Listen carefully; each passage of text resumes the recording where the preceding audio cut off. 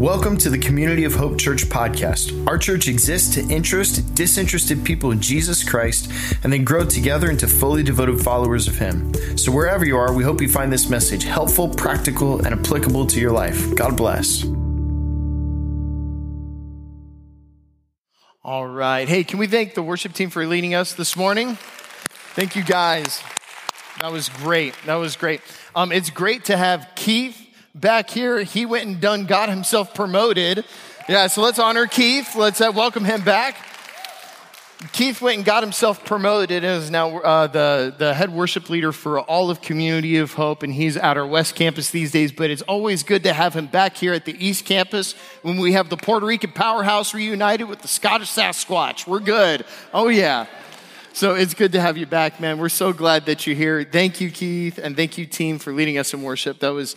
Man, I feel like I was able to worship during the pandemic. I didn't have any of this written down. This is just from my heart. I connected with God during worship, and I had songs, I had music, but there's something about singing in a room together with people. Like, not everybody can come back yet. Like, we're compassionate around that. Some people can't make it back yet. They need to be safe. So this is an option. But, man, it's good to sing with people, isn't it? Yeah, it's good to sing with people. So... very good. So thanks again, guys. So we are knee-deep in a series we're calling Come Alive. Everyone say that with me. Come Alive. And this is an important season because what we're talking about is the deeper work that we long for God to do inside of the human heart, inside of the human soul.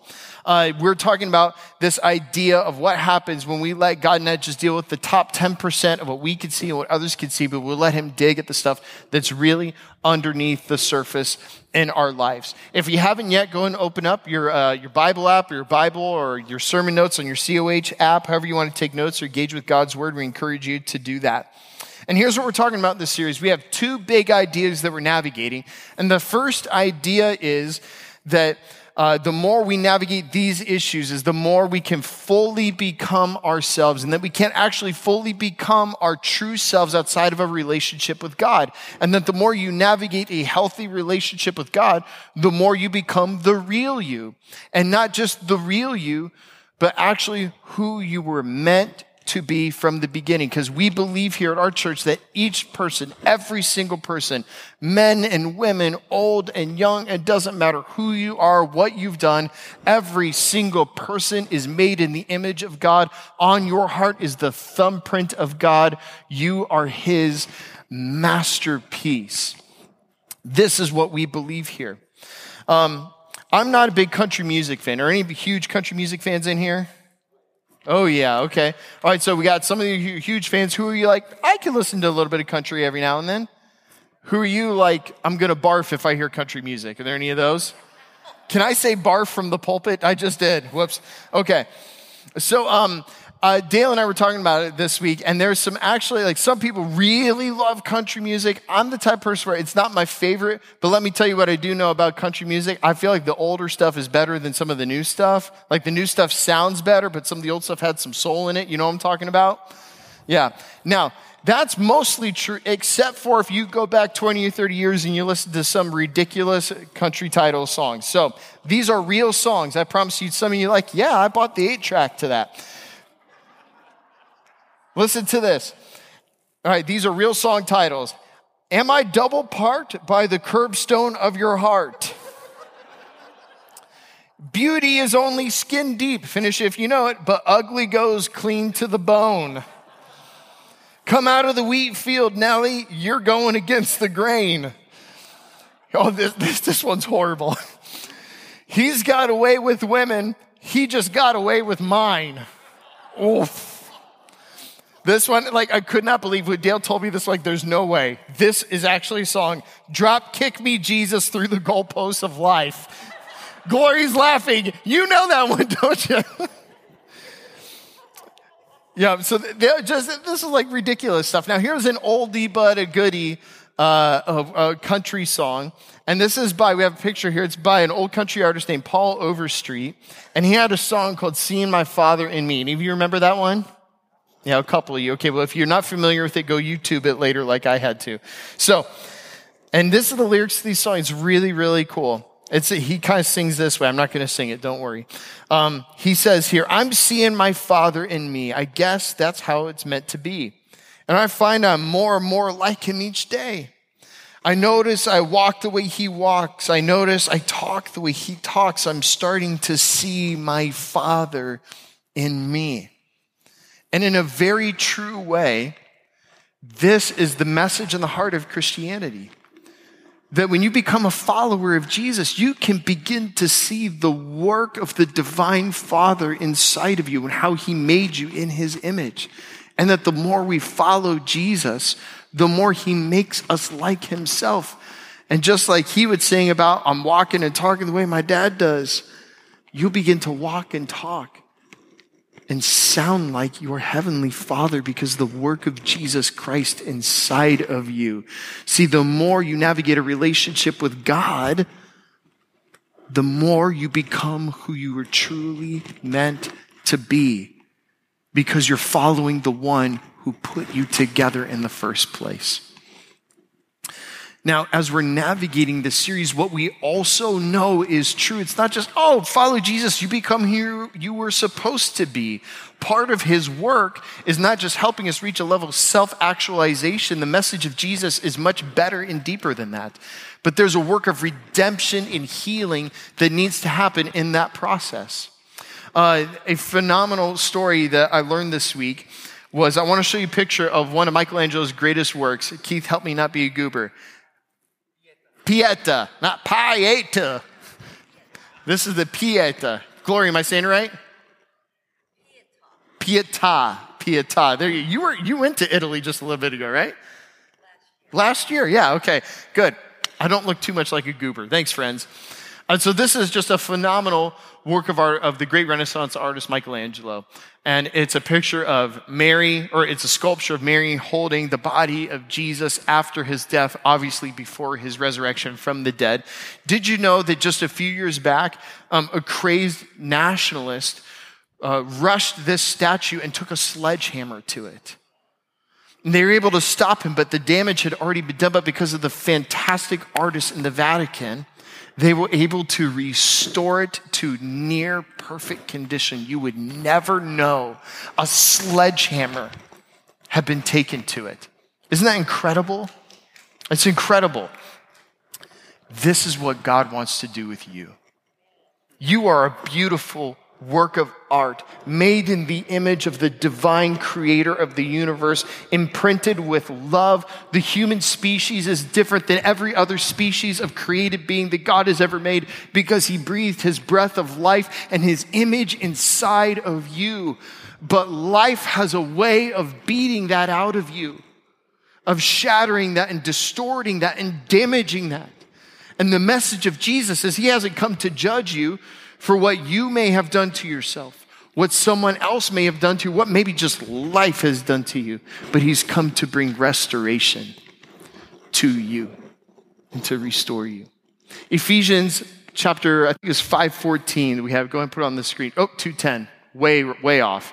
I got the book right. It says this here, for we are God's handiwork, created in Christ Jesus to do good works, which God has prepared in advance for us to do. If you're taking notes, if you see that the word handiwork there in Greek really means workmanship or work of art. The word is poema. It's the same word for poetry. That you are God's handiwork, God's masterpiece, God's master poem. And God is determined to overcome the defacing of the image of him inside of you. His plan is to not simply repair most of your brokenness, but he wants to make you brand new and make you come alive. It says this here in 2 Corinthians 5:17, that therefore if anyone is in Christ, the new creation has come, the old is gone, the new is here. He's not just here to renovate you, but to make you brand new. Praise God. Amen. And this is where we come to the other idea that we're pairing in this series, that to become who you're meant to be, to have God repair the image of his image inside of you, you need to walk with him through Jesus. And that the other side of this, the truths that we're holding in tension together, is that when you do that, your emotional health and your spiritual health are absolutely interconnected.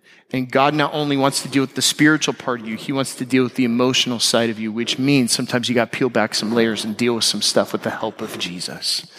This is what we're talking about. Now, last week, we had a heavy conversation about Joseph and about our past. We started the series talking about how to know yourself, then how to become yourself, and then we started talking about how to navigate your past. And we used Joseph as a path guide for us. And Joseph had a very painful past full of lots of pain and sin and tragedy, but we could see that he navigated his past in the right way because of a few things. That Joseph dealt with his past with great honesty. He did not minimize his pain or the sin that had been done to him, but faced his pain and his grief with honesty.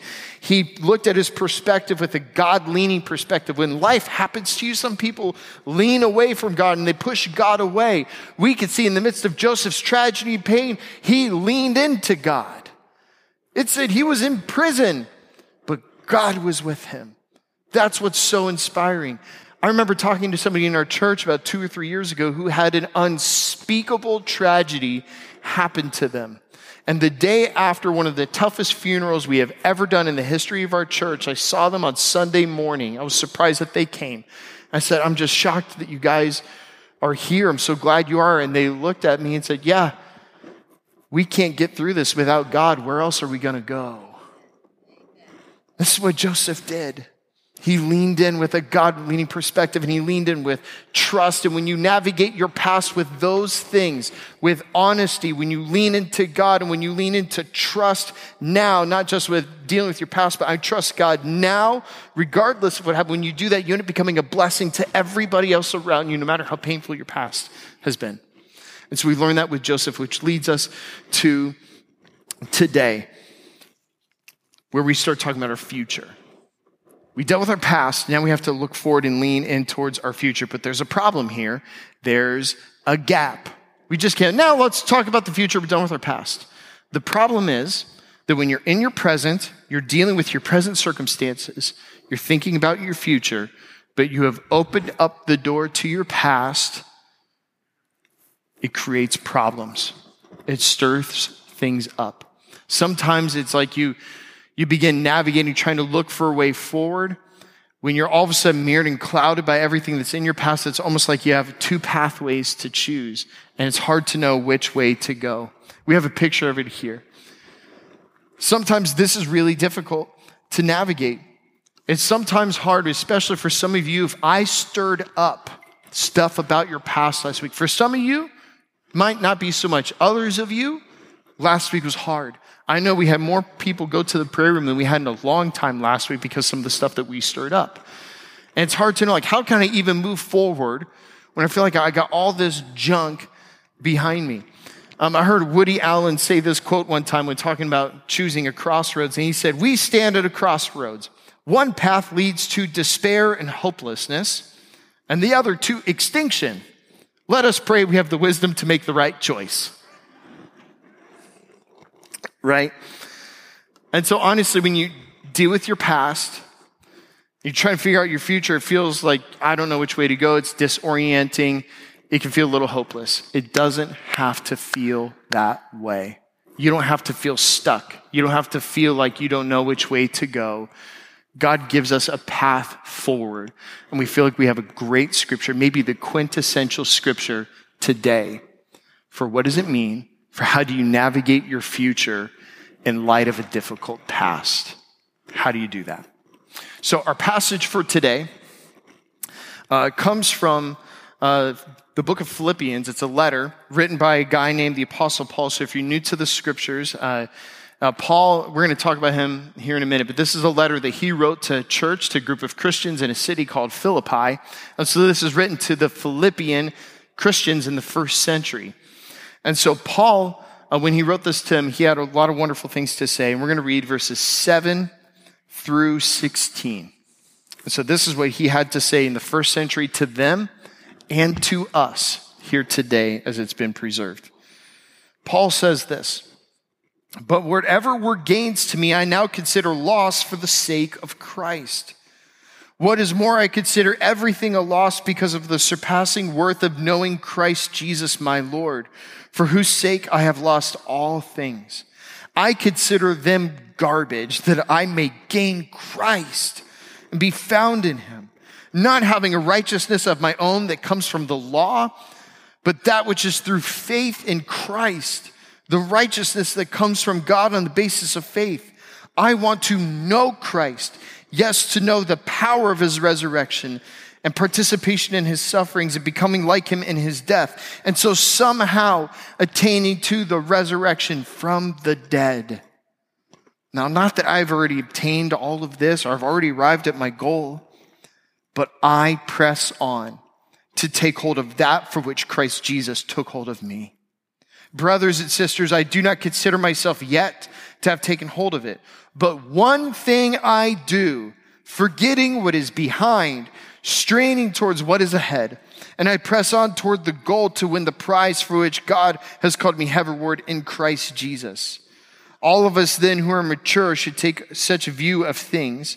And if at some point you think differently, that too God will make clear to you. Only let us live up to what we have already attained.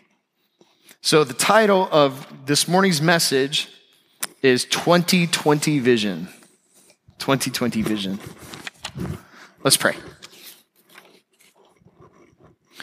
And instead of me praying here, I'm going to give you another moment to pray for yourself. Let's pray the words of the prophet Samuel from the Old Testament. And silently to yourself, pray this. Speak, Lord, your servant is listening.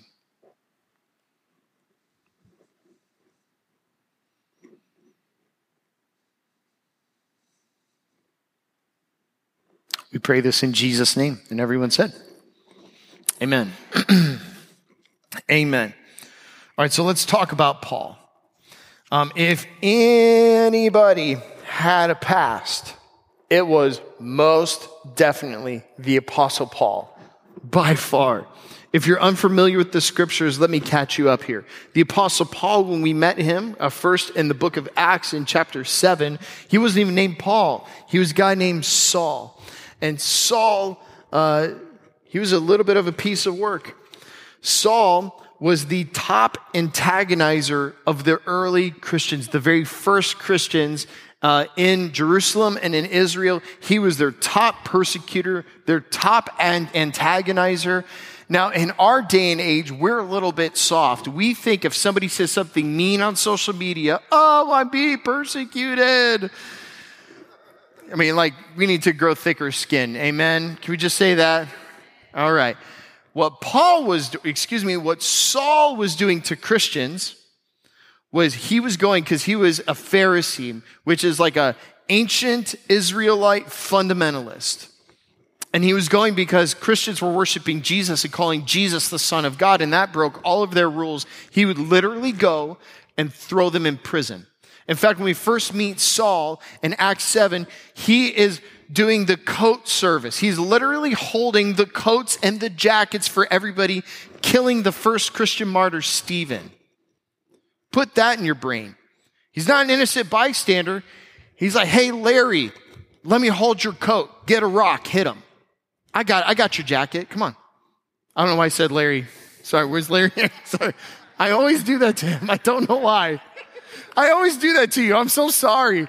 You're not killing Stephen. I know, right? Squirrel. Okay, I'm back. He's killing people and helping kill people, helping throw them into prison. And then what do you know? This whole Jesus thing is not just religious activity. He's real. He's alive.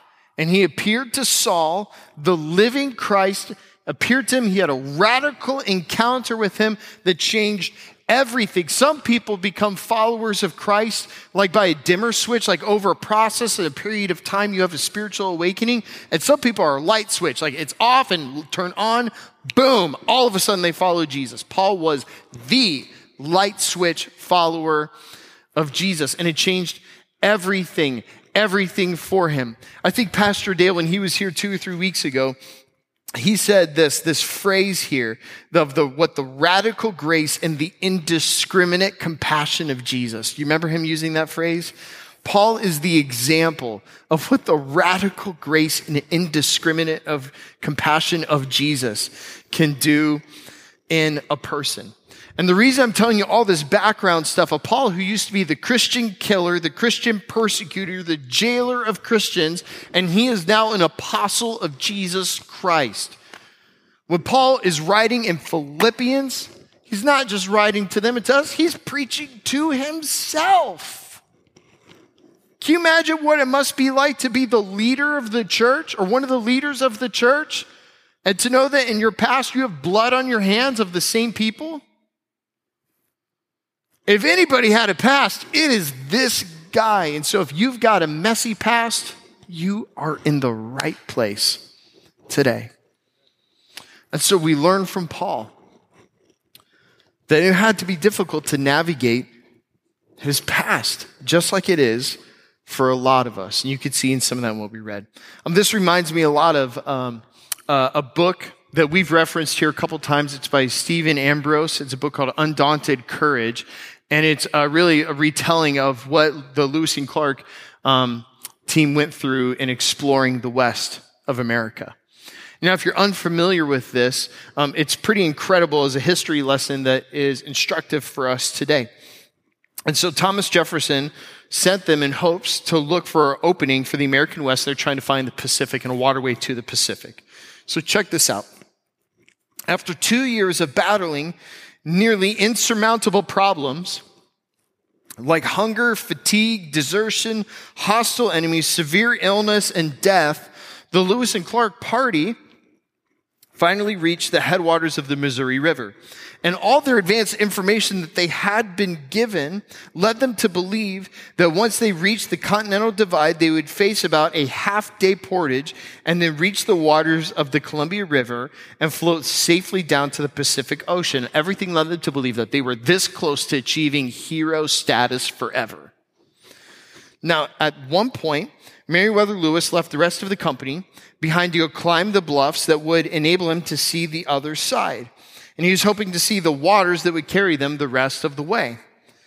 But as he got to the top, hoping he would see the Columbia River that would take them to the Pacific Ocean, get this, instead of seeing a gentle sloping alley as he expected, instead, Lewis became the first non-Native American to set his eyes instead on the Rocky Mountains. Can you imagine? You think you're seeing your pathway to the Pacific, and instead you crest, and it's this impossible mountain range. It would take your breath away with discouragement, wouldn't it? And so what we learned from the journey was that eventually the crossing the Rocky Mountains would perhaps be the supreme achievement of this trip. The challenge would call forth enormous creativity and perseverance. It would lead them to spectacular sights and unforgettable memories, because when they had tackled the Rocky Mountains, they know they would be able to tackle anything. And to be honest, when I think of the Apostle Paul's words in Philippians, I think of this story. Lewis and Clark were opening the American West, and Paul was navigating the rest of his life and his future as a Christ follower, and he's trying not to be sidelined by his past. This is where Paul's words really, really help us out here today. And so, in navigating our future, we've talked about this throughout the series. We've talked a lot about temptations that you're going to face and pursuing a life that is coming fully alive through the grace of Jesus Christ. The temptation that you will face in trying to, as you navigate your past, moving forward to your future, you'll think the greatest key to your future and the greatest temptation of that will be speed. This is what the American dream has taught all of us. More, better, faster. More, better, faster. We think, well, as I'm navigating my future, more, better, faster, more, better, faster, more, better, faster. In fact, in the news this week, did you see in the news about the Virgin Hyperloop? Anybody see that? It's fascinating. Here's a picture of some conceptual designs. They've actually built this out, I think, in West Virginia. And it's owned by the Virgin company that does all the cool technological stuff. Like they went from selling CDs to doing like space travel. I don't know how they did that. Richard Branson, just amazing. Anyway, so this is what this Hyperloop is. It's kind of like a ground transportation, high-speed thing that's way beyond trains or anything like that. Imagine this, that a trip, a short route from like Los Angeles to Las Vegas or Washington, D.C. to New York City, imagining that trip only taking 30 minutes. These things go north of 600 miles an hour. Unbelievable what the future of transportation is going to become in our country. There's a lot of innovation, a lot of disruption happening. It's amazing, it's inspiring, and this is really cool if you're trying to shorten your trip and your commute time. This is really bad if you apply this to your life for your future. Because speed, they say this in football, speed kills. Speed also kills your soul. It also kills your soul. Dallas Willard, the great spiritual author, wrote this. He said, to grow in our character, to grow our faith, to grow our relationships, I love this phrase, we have to, listen to this, it's not on the screen, we have to ruthlessly eliminate hurry from our lives. If you want to grow in the right way towards the future, you have to ruthlessly eliminate hurry from your life. Did you know how you do that? It's not about speed. It's not, well, do I go slow? No, that's not the point either. What do? The best way to navigate the future, what the Apostle Paul teaches us in Philippians, is to focus. That's the key. That's the key to moving forward in the future with health and strength and with the grace of God. So here's some things that we see from the text that will help us navigate our future. First, we see that the Apostle Paul teaches us that in order to focus and reorient my future around focus, instead what we have to do is we have to reorient my priorities. I have to reorient my priorities. Listen to this. I'm going to read this again from verses 7 through 9.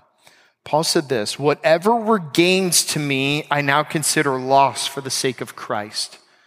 If you have your Bible or your Bible app, underline those words, gains and loss.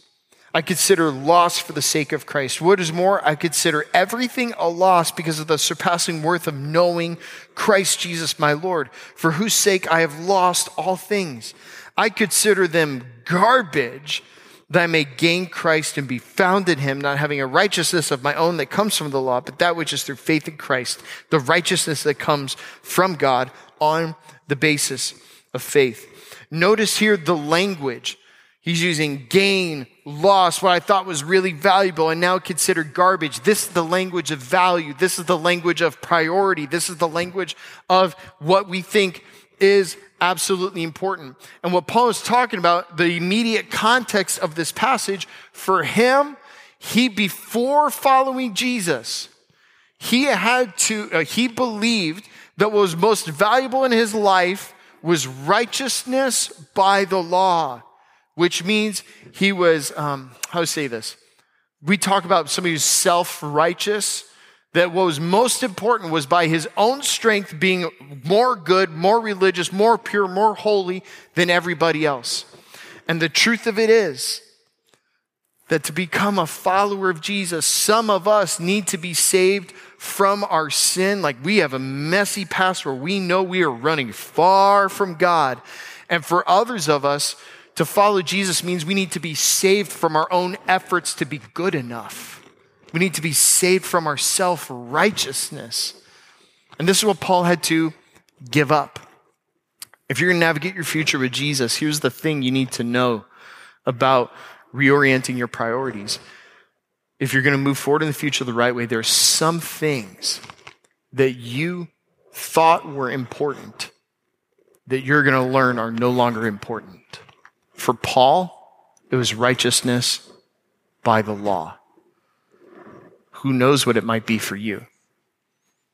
But following Jesus most definitely always involves a reorienting of your values and your priorities. The late Steve Jobs said this. He said, people think focus means saying yes to the thing you've got to focus on. But that's not what it means at all. It means saying no to the 100 other good ideas that are there. You have to pick carefully. I'm actually as proud of the things we haven't done as the things I have done. Innovation is saying no to 1,000 things. He's saying in the context of technological innovation. I'm saying this about your life, your emotional health, and your spiritual growth. Some of you, the most practical thing you could do today about navigating towards your future is instead of having a to-do list, like how many of you are my to-do list people? Love them. Love them, love them, love them. Some of you need to begin today before you leave and start a to-don't list with God of the things you're going to quit doing and start saying no to. Because you have part of this is you have to reorient what you think is valuable. And some things you have to learn are not important to Jesus, but they're important to you. And you have to come into alignment with him. Here's the next thing we learned from the Apostle Paul. And we not only have to reorient our priorities, but we can also see this principle at work in his teaching that we have to consider eternity. If you're navigating your past and thinking about your future, you have to consider eternity. We see this in verses 10 and 11. He said, I want to know Christ. Oh, that's just like the best here, guys. Can we just park here for a moment? To know Christ. He's not saying, I want to know about Christ. I want to know about Jesus. I want to win a trivia contest about Jesus. No, he's saying, I want to know him. And that word means I want to be relational with him. I want him to know me deeply, and I want to know him. I want him to know my secrets, and I want to know the secrets of God. In Psalms, it says that the Lord confides in those who fear him. Paul's like, I want to be best friends with God. I want to know Christ. Yes, to know the power of his resurrection and participation in his sufferings, becoming like him in his death, and so somehow attaining to the resurrection from the dead. And if that doesn't put the nail in the coffin of maybe following Jesus is just live your best life now, let me tell you, Paul's saying to know Jesus is to know his power and to know what it's like to walk with him in his suffering, because there will be pain in life. And beware of preachers who tell you otherwise. Because when you face pain, you begin to think that God failed you. No, the God we follow is the one who died on a cross, but found redemption for the world in his suffering, and he'll do that in your suffering too. Amen? Amen. Now, where was I? We have to consider eternity. We have to consider eternity. He's talking about knowing Christ, his power, his sufferings, and then he starts talking about the resurrection from the dead. That is the life after death. That is heaven. That is the new heaven, the new earth. We're going to talk about that in a couple weeks. He's clearly considering eternity. His frame of reference is not this week.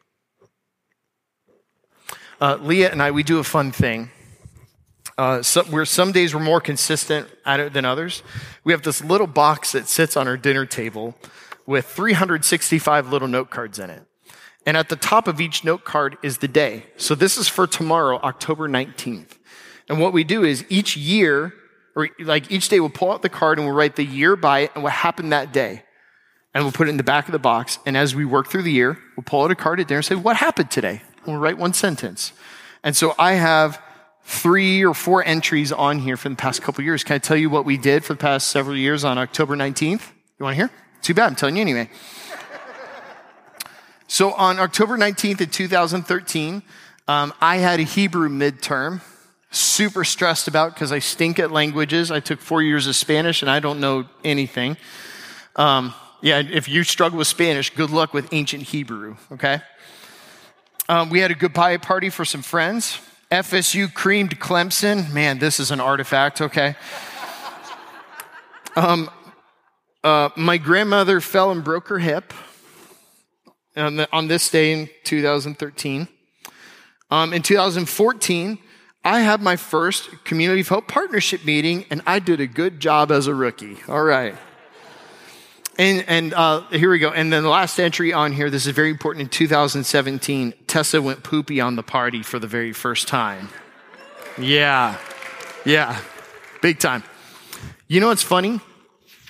What's interesting? There is silly stuff on here, heavy stuff, some tragic things, some stressful things we're trying to navigate. And you know what? I mean, like, not everything, but most everything that whenever I pull out a card out here and I remember what was stressing me out last year or 2 years ago or 3 years ago, it doesn't bother me anymore, right? This is the gift that Paul gives to us. He is so focused. His frame of reference isn't right now. His frame of reference is eternal. And he knows what's temporary is temporary. What's eternal is eternal. And his perspective helps him navigate his future and focus in the right way. He says this later on in another place in Scripture. In 2 Corinthians 5:17. Nope, that's not it. What do I have on the screen next? Nope. Well, anyway, he said this. I forgot it in my notes. He said this, that I know that these temporary and momentary struggles are achieving for us an eternal glory. And like what I'm going through now is temporary, and it is painful, but it's temporary. But my eyes are fixed on what's eternal. Some of you, the practical thing that you might need to begin to do is you might need to start journaling so you can get some more perspective in your life. And that right now, the hard thing that you're going through, in a week, it's going to be over. Or a month. Or maybe you are navigating a really tough thing that might not go away. My family is right now. But even then, when you fix your eyes on eternity, it helps you focus and navigate your future the right way, no matter what you have behind you in your past. Here's the last thing the Apostle Paul teaches us. We not only have to consider our priorities and our eternal perspective, we see this here. We have to be ready to run the long race. The long race. 12 and 14 says this. Not that I've already obtained all this. This is how you know the scriptures are trustworthy, because the authors are humble and admit their own weaknesses. If you were making this up, you would make yourself look like a rock star. And Paul's going, I'm not there yet. He says, not that I've already obtained all of this or I've already arrived at my goal, but I press on to take hold of that for which Christ Jesus took hold of me. Brothers and sisters, I do not consider myself yet to have taken hold of it, but one thing I do, I'm forgetting what is behind. I'm straining towards what is ahead. I press on toward the goal to win the prize for which God has called me heavenward in Christ Jesus. He switches from metaphors of gain and loss and what's valuable and what's garbage. It's almost like value, priority, financial language almost. He switches metaphors to running, a marathon race. He uses this athletic imagery from time to time. Now, I don't connect as good with this. If you can't tell, I have short Scottish legs. You know, cross country is lost on Scottish people. It kind of is. Like, we're very effective sprinters over short distances. Long marathons, not so much. My people, genetically speaking, where I'm from, we're just supposed to be living in the Highlands of Scotland, rebelling against the English and stealing horses. That's what my people did. We didn't run anywhere. Highlands, you know. But still, Paul is using this imagery of running, and press on and straining towards your prize. Your prize. Everybody's running for something. Everybody's running for something. We know what Paul was running for. He wanted to know Christ, which the scripture tells us he's not just trying to get into heaven and have eternal life. Knowing Christ means eternal life begins now and continues on even after you die. He wants to know Christ. That's his prize. Everyone's running for something. What's your prize? Is it social media likes? Is it the approval of your boss? Is it for the love of a man or a woman? We're all running for something. And here's what Paul teaches us. Every other prize fails us or fades, but one. And his name is Jesus. Will you run to know him as the prize of your life? We're going to close our service here in just a moment. And as I was thinking about this sermon, I've been listening to a new album that I really love. It's by a worship group called Shane and Shane. And they have this album called Vintage. And Shane and Shane have been putting out worship songs for about 20 years now. And this album, they put out what's known as classic worship songs. Not like hymns, but oldie but goodie, like praise and worship songs. Like when people started playing songs to God with bands and guitars instead of just organs. And I know you're like, Trevor, that's all still new to me. I want hymns. I know. I understand. And on this album, it's just beautiful. They sing songs that I heard when I first felt God's presence as a boy. And they play this song on there. It's an old one called Knowing You. And it's written from this passage. I'm going to read you the lyrics. It's just kind of our closing moment for today to hear this song. And so the song goes like this. All I once held dear and built my life upon, all this world reveres and wars to own, and all I once thought gain, I now count loss. Spent and worthless now compared to this. Knowing you, Jesus. Knowing you, there is no greater thing.